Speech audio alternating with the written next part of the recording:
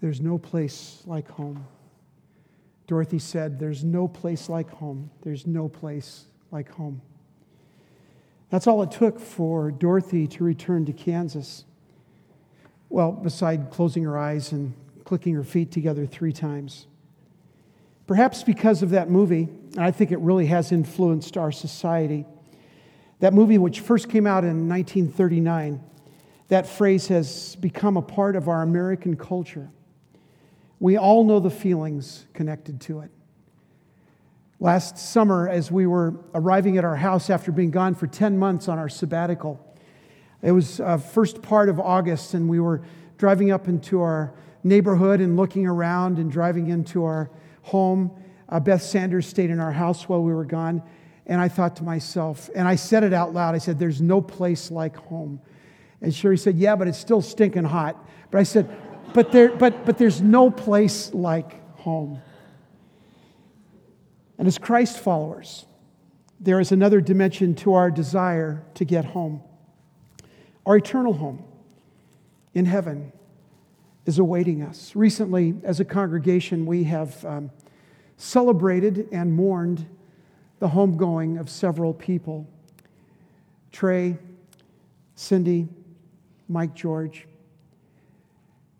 And each one, especially Cindy and Mike George, expressed to me at different times how much they desired to go home, to be with the Lord in heaven. I believe with all my heart that when they opened their eyes and beheld the face of Jesus, as it says in 2 Corinthians 4, the glory of the face of Jesus, the glory of eternity, that the sentiment was probably on their lips and in their hearts when they opened their eyes and said, there's no place like home. There's no place like home. My mother was 11 years old in 1939. And she used to tell us, because one of our favorite movies growing up was The Wizard of Oz.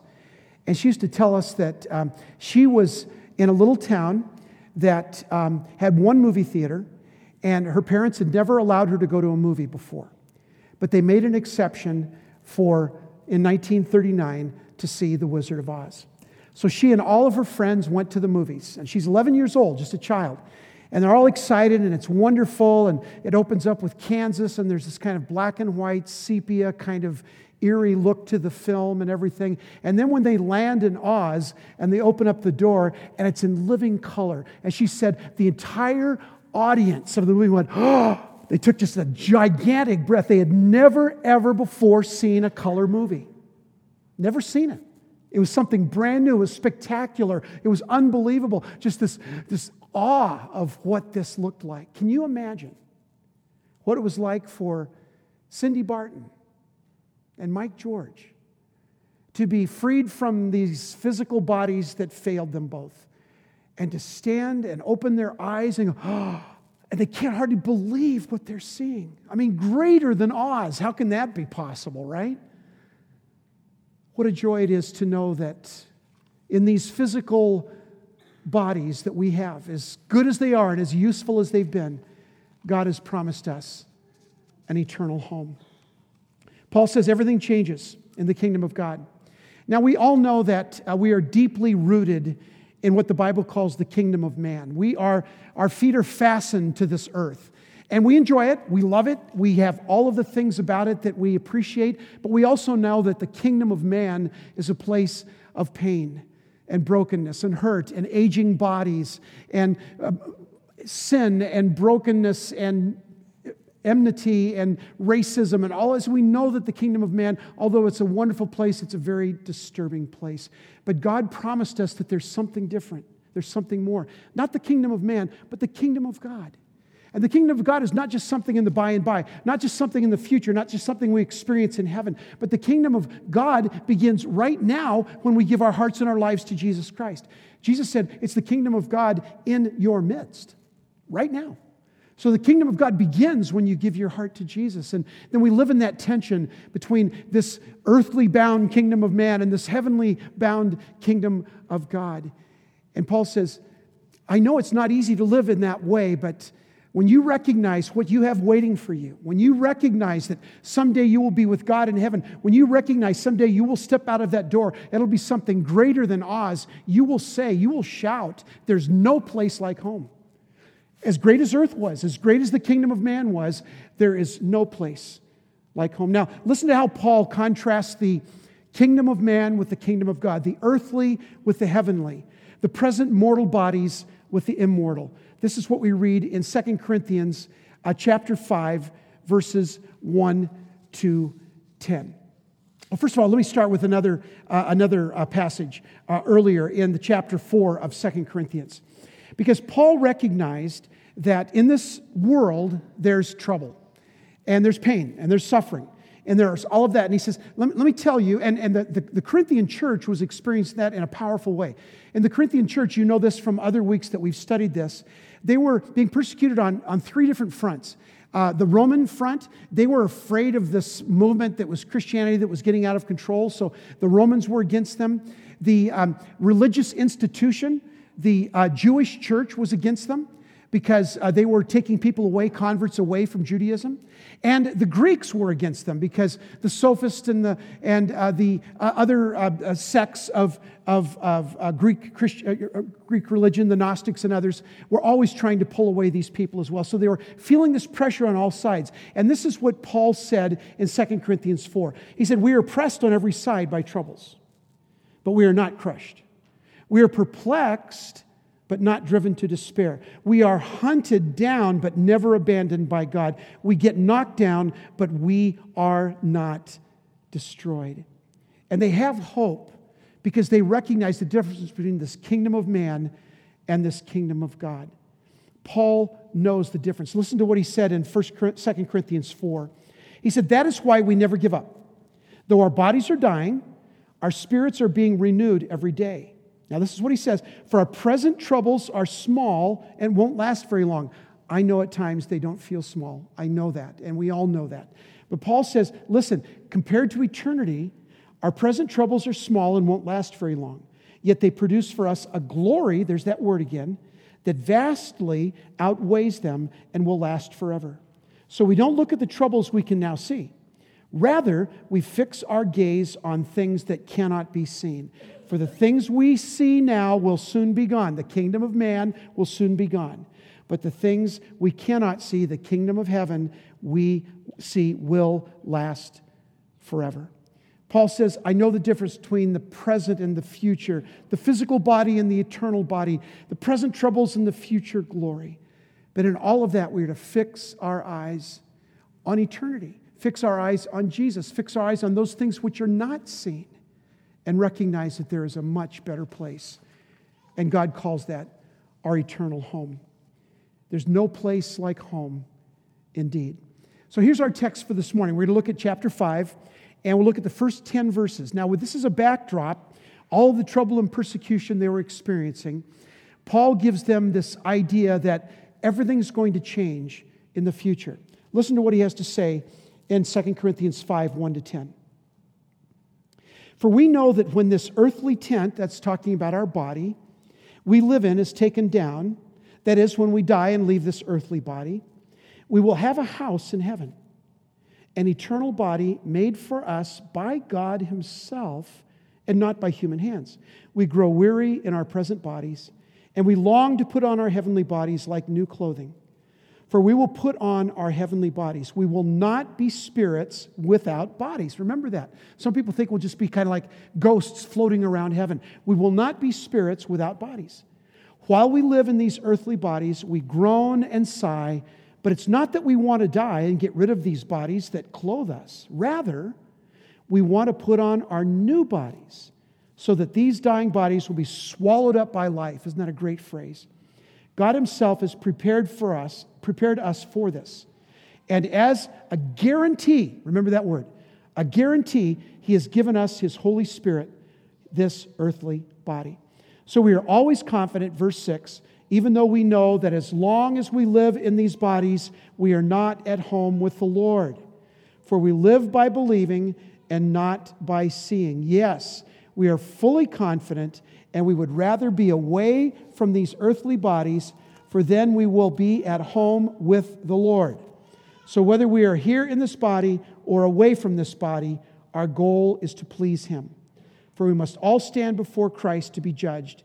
We will each receive whatever we deserve for the good or evil we have done in this earthly body. Paul describes here our eternal home. And talk about there's no place like home. Imagine what we will have when we get to heaven. Now, there's 3 parts of this text I want to share with you today. The first one is this.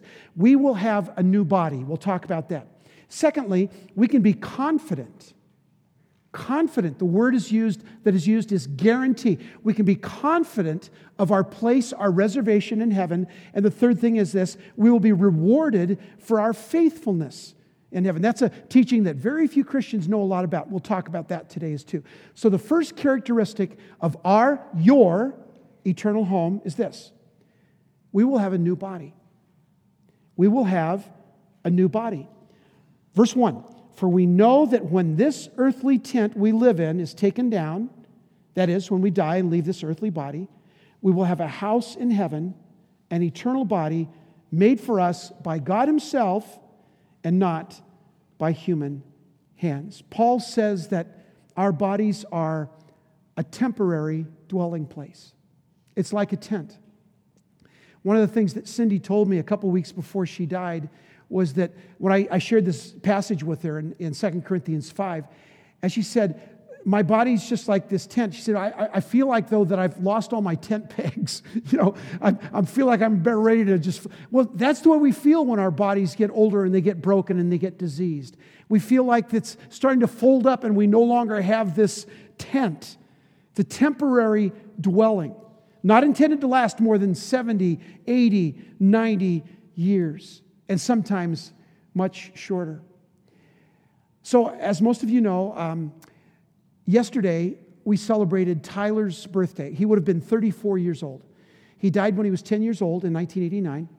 And I remember the morning after he was pronounced dead. Sherry didn't sleep all night. She pretty much cried all night. And I was in and out of sleep. And I remember she woke me up early in the morning and she grabbed her Bible and she said, Dwayne, and she said this with a lot of emphasis, show me that Tyler's in heaven. I need to know, I need to see it, I need to feel it, I need to know that he's not just gone. I need to know that he's alive in heaven. You show me. And as she gave me the Bible, I was kind of stunned by that, but not really. And guess where we turned? We turned to 2 Corinthians chapter 5. And it talks about how that Tyler's body, as perfect as a 10-year-old body is, his body was still an earthly tent. And sometimes God says, you know what? I'm going to take you home early. And He took Tyler home early. But there's something about this earthly tent that we get so attached to. We think it's the most important thing in the world, but it's only something that is very temporary. So if our earthly body is temporary, what is it that's eternal? Well, Jesus gave us a hint at the eternal nature of our new home. So a lot of you know this passage. It's found in John chapter 14, and it's read at many funerals, many memorial services. But I want you to hear the words of this amazing text. And listen to what Jesus is saying to the disciples that are listening to Him. They're very curious about what's going to happen after they die. Listen to what He says. He said, don't let your hearts be troubled or bothered. Trust in God and trust also in me. There is more than enough room in my Father's home. Isn't that beautiful? He said, you guys don't have to worry that there's not going to be space for you in heaven. There's more than enough room in my Father's home. If this were not so, I would have told you that I'm going to prepare for a place for you. When everything is ready, I will come and get you so that you will always be with me where I am. Now, what Jesus is saying is, listen, God is preparing a place for you even now. I don't know when you're going to die. I don't know how many years the Lord's going to give you on this planet. But the Lord is preparing a place for you now. And when it's time, it says, when God says it's time for Jim or for Joey or for Janet, when it's time, I'm going to call you and your house is going to be prepared for you. And it's going to be wonderful. And it's going to be beautiful. Now, if you want to take a look after the service at our youth rooms right over here, Both of them are torn up dramatically. Yesterday, one of the projects was to redo the youth room, so the floors are torn up and the cabinets are taken out. And Brian and his crew of guys are going to completely redo those rooms.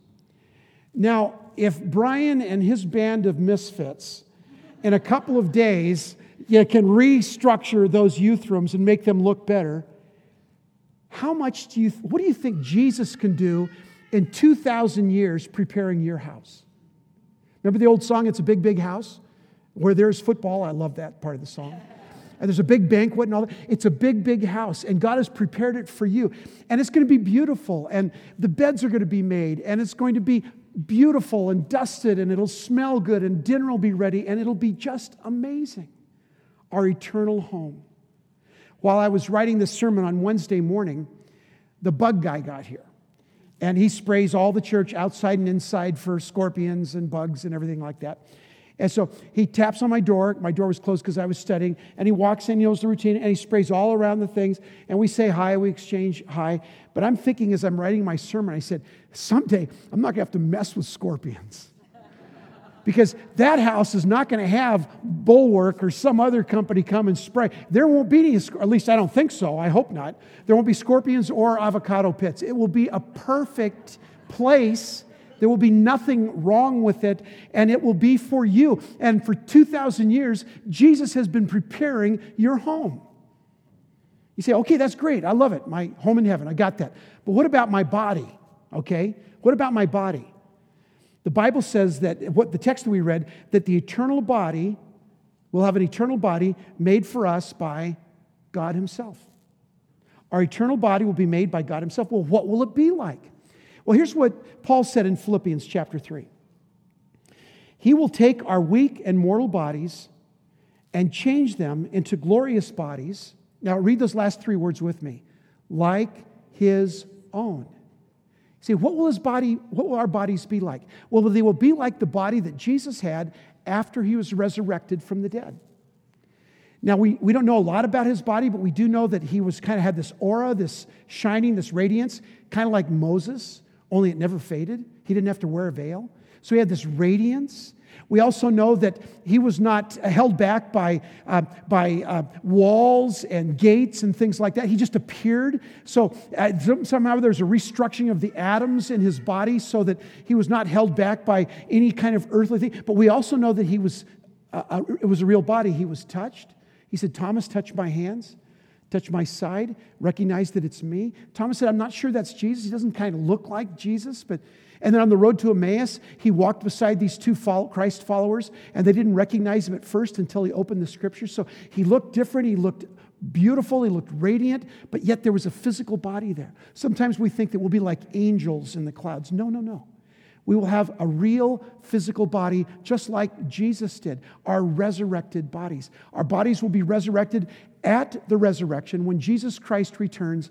Whatever form your body is in, whether it's dust or it's been cremated or whatever it is, that will be reunited with your spirit and you will have a brand new body just like Jesus. Now that's pretty good news. Some of you didn't even know that. Jesus' body was this amazing new entity, and one day we will have that kind of body as well. Now, for those of us who are older, we recognize that our bodies are wearing down.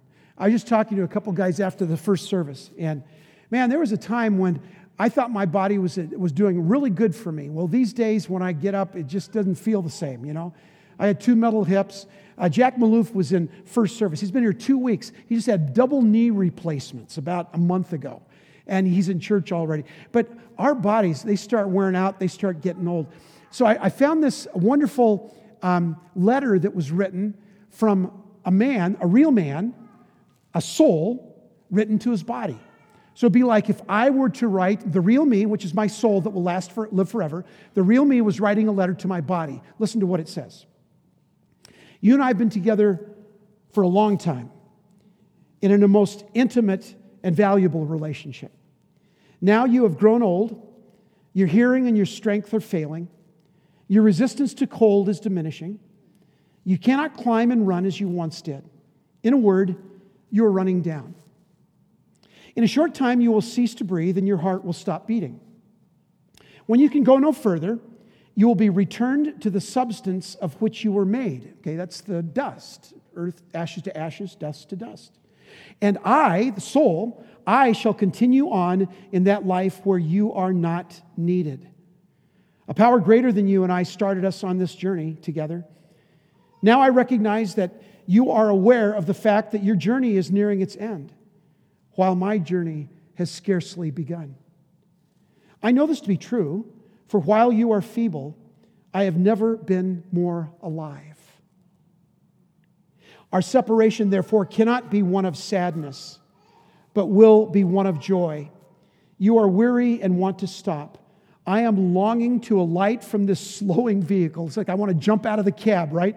I'm longing to alight from this slowing vehicle and go on without you. Death will mean that your desire to stop is granted, and my longing is satisfied. Isn't that beautiful? We, our souls with our new bodies will live forever, but our earthly tents will wear away. Now listen, let me say it one last way to help you kind of seal this into your heart. Paul said to the Corinthian church, because they were struggling with all kinds of adversity and pain and persecution, Paul said to the church at Corinth, and he says to you and I today in 2013, he says, I know the little kingdom is difficult.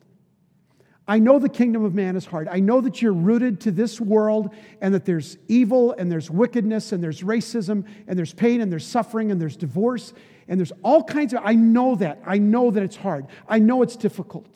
I know that it's filled with metal hips and metal knees and all kinds of things. I know that you're wearing down. I know that you're slowing down. And I know that all of us are on this pathway to breathe our last breath. But Paul would say this. He would say, now listen, but this is the testimony of God's word. And this is the testimony of the Christian faith, that everything that you feel and see and experience in your body is temporary. It is temporary. It is temporary. It is not the real you. It is not the thing that you're to hold on to. It's not the thing that's going to last forever. It is temporary. But I will give you a brand new body, and you will have that body for the rest of eternity. Now that's good news. In our eternal home, we will have a new body. And that new body, the Bible says, we just read this, will be swallowed up by life. Our eternal home, we will have a new body. There's no place like home. But in our eternal body, the second thing is this. We can be confident of our place in heaven. We can be confident of our place in heaven. The closing scenes of The Wizard of Oz. The hot air balloon has just taken off. You know the story. And Dorothy says, now I'll never get home. She's very sad, thinking that was the only way she could get back to Kansas. But Glinda, the good witch, I still don't know how that thing works. Glinda told Dorothy, she's always had the power. You've always had the power to return to Kansas. And she points to Dorothy's slippers. And the Scarecrow looks, and the Scarecrow comments, he said, but that's too easy. And Dorothy says, oh dear, that's too wonderful to be true. Dorothy can't believe that it really is that easy to get back home. Now, I'm not saying that becoming a follower of Christ is simple. It's not. It takes devotion, it takes commitment, it takes dying to yourself. But I am saying this. It's easy. It's easy to say yes to God. It's easy to deliver your will to Him and say, Lord, live my life. It's easy to be forgiven of your sins. It's easy to say, Lord, have you prepared a place for me in heaven? And He would say, Dwayne, for the last 2,000 years, I've been building you a place. You should see it. It's got the wow factor. It's nothing like those 11-year-olds in 1939. It is unbelievable. It's as easy as you saying, Lord Jesus, be my Savior, be my Lord, be my King, be my Redeemer, be my forgiver. Yes, it's that easy. In Paul's writing to the Corinthians, he was aware of how the believers of Corinth were lacking in confidence around the big kingdom, not really knowing. In fact, he spent an entire chapter in the first letter to the Corinthians, chapter 15 of 1 Corinthians, describing to them the power of the resurrection, what the resurrection was going to be like. He said, yeah, I'm going to be resurrected, but so are you. You're going to be resurrected too. So he's trying to help them understand about this big kingdom, this kingdom of God. How's this work? How does this work when we're rooted in this little kingdom? And he said, all of those things. He said, I know you have some confusion around this. You have some concerns because of the persecution. But here's the deal. Paul stressed to them and assured them that it was about God's grace and His power that would, here's the word, guarantee their home in heaven. We need to put our confidence and trust in Jesus. And he says, I promise you, I will guarantee your place in heaven. Now, 2 Timothy, we read these words from Paul. The Lord will rescue me from every evil attack. You notice it doesn't say some evil attacks. Every evil attack. And will bring one safely to His heavenly kingdom. There's the promise.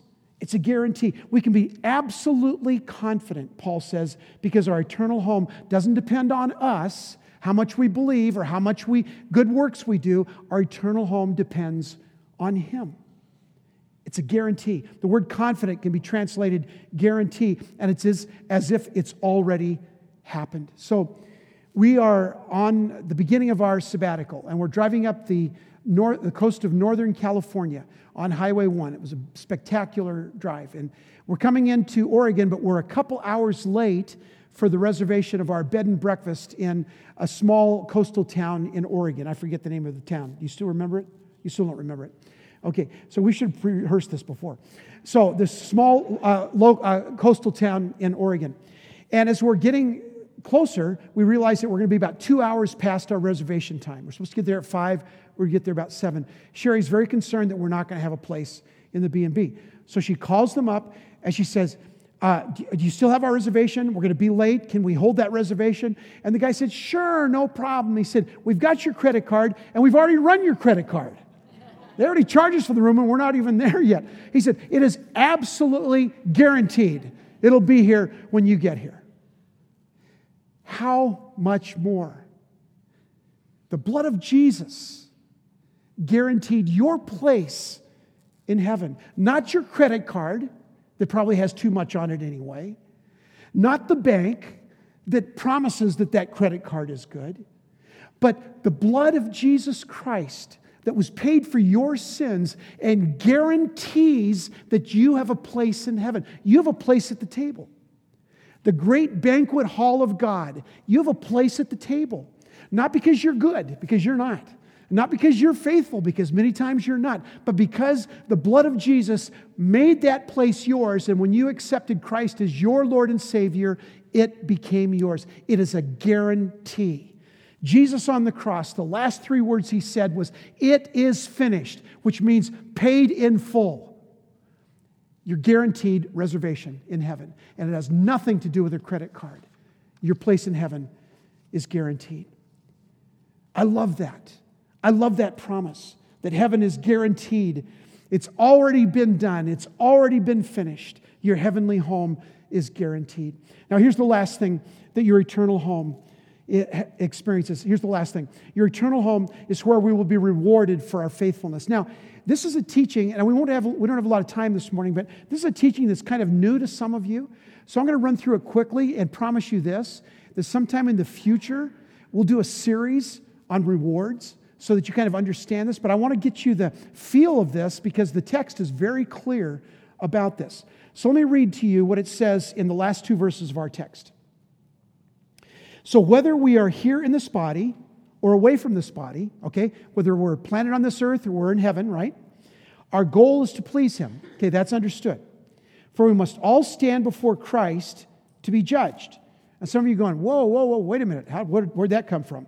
We will each receive whatever we deserve for the good or evil we have done in this earthly body. Now, the judgment seat of Christ is what this is referring to, is that future event when God's people will stand before the Savior and their works will be judged and rewarded. Now, again, this is new to some of you, especially if you're new Christians.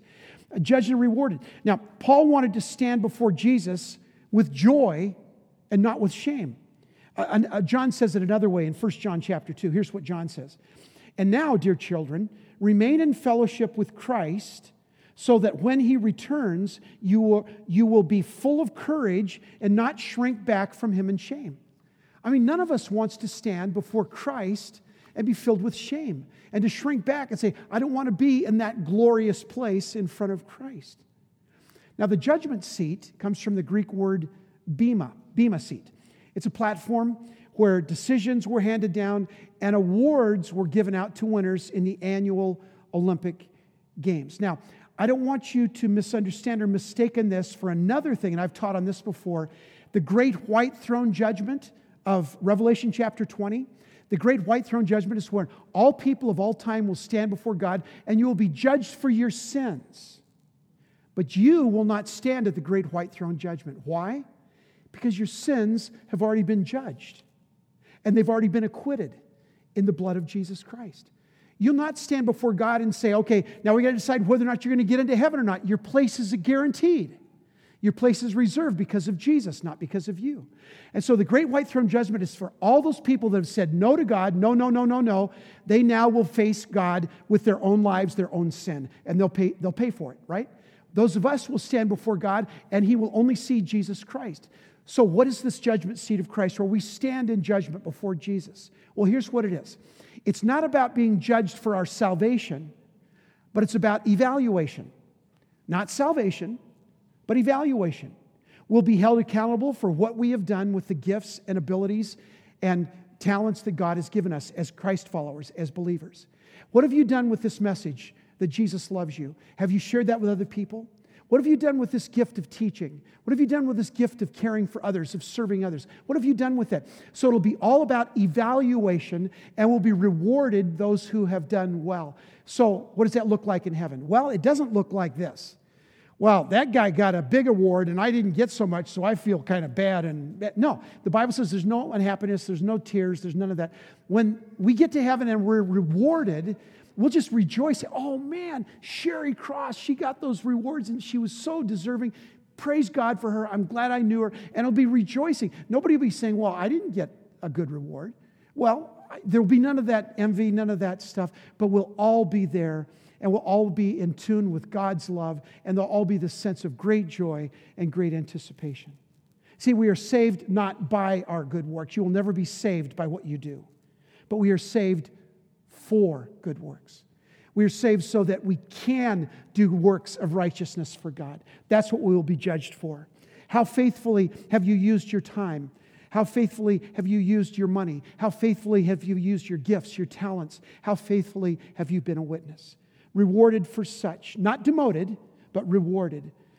Some of us will be receiving those rewards and everyone will rejoice. No jealousy, no envy, but joy and celebration. Again, I promise you sometime we'll do a whole teaching on that. But you need to know that part of what we do in this world, what we do in this life as Christ followers, to please God, will one day be rewarded. So this is Paul's teaching on our eternal home. You'll have a new body. A brand new body that will last forever. And it won't just be a spirit. It will be a new body. You can also be confident of your place in heaven. It is guaranteed. It is guaranteed by the blood of Jesus. You can be confident of your place in heaven. And the third thing is that you will be rewarded for your faithfulness. Now, I don't know about you. I've preached this sermon twice, and I've read this, and we've done funerals and memorial services lately. And I know that my body's getting up in years. And it tells me every day it's getting up in years. And I know that I still have much to do on this planet. But you know what? When I hear a message like this, I say, Lord, to be absent in the body is to be present with the Lord. And someday, and that will be a glorious day, I can't hardly wait. There's an old hymn that many of us know, and it goes like this. When we all get to heaven, what a day of rejoicing that will be. How many know that hymn? Okay. When we all see Jesus, we'll sing and shout the victory. And the last thing I want to say today, and I want you to say it with me 3 times, the words of Dorothy. Let's say it together. There's no place like home. There's no place like home. There's no place like home. Let's bow your heads, please. Father, what a joy it is to be your children. The promise you have made for us, to us, is unbelievable, literally unbelievable. In that this promise seals for us, it guarantees for us that we have eternity in heaven with this new body and this amazing house that you have built for us. And we thank you, Father, for this amazing gift. But Lord, I also realize that there may be some here today who have never, by faith, said yes to God. They have never said, well, that's what I want. I want my sins to be forgiven. I don't want to be judged, stand before God and be judged for what I've said and done and thought and felt. I want to be Christ's one. I want to be a child of God. I want eternity. I want heaven as my eternal home. And Lord, if there are those here this morning who fit that category and that have never said yes to you, I just pray that you would encourage them to simply say yes. Lord Jesus, come into my life. Forgive me of my sins. And Lord, allow me to live for eternity. Guarantee me a spot in heaven because I want to love you as my Lord and Savior. And this morning, if there are those of you like that, I would just encourage you to pray that prayer on your own. The Lord will hear that. He will know that. And when you pray that prayer, would you tell me? Would you either call me or email me or tell me this morning, you know what, Dwayne? I prayed that prayer and I want to follow Jesus. And I just trust that you will take that step today. And Lord, for the rest of us, may we rejoice in what you have given us. You have given us this amazing idea of what it means to live with you forever. We'll have a new body. We'll have a guaranteed place. And we'll be rewarded for what we have done on this earth. So, Father, thank you for this amazing teaching. Thank you for our eternal home. We pray in Jesus' name. Amen.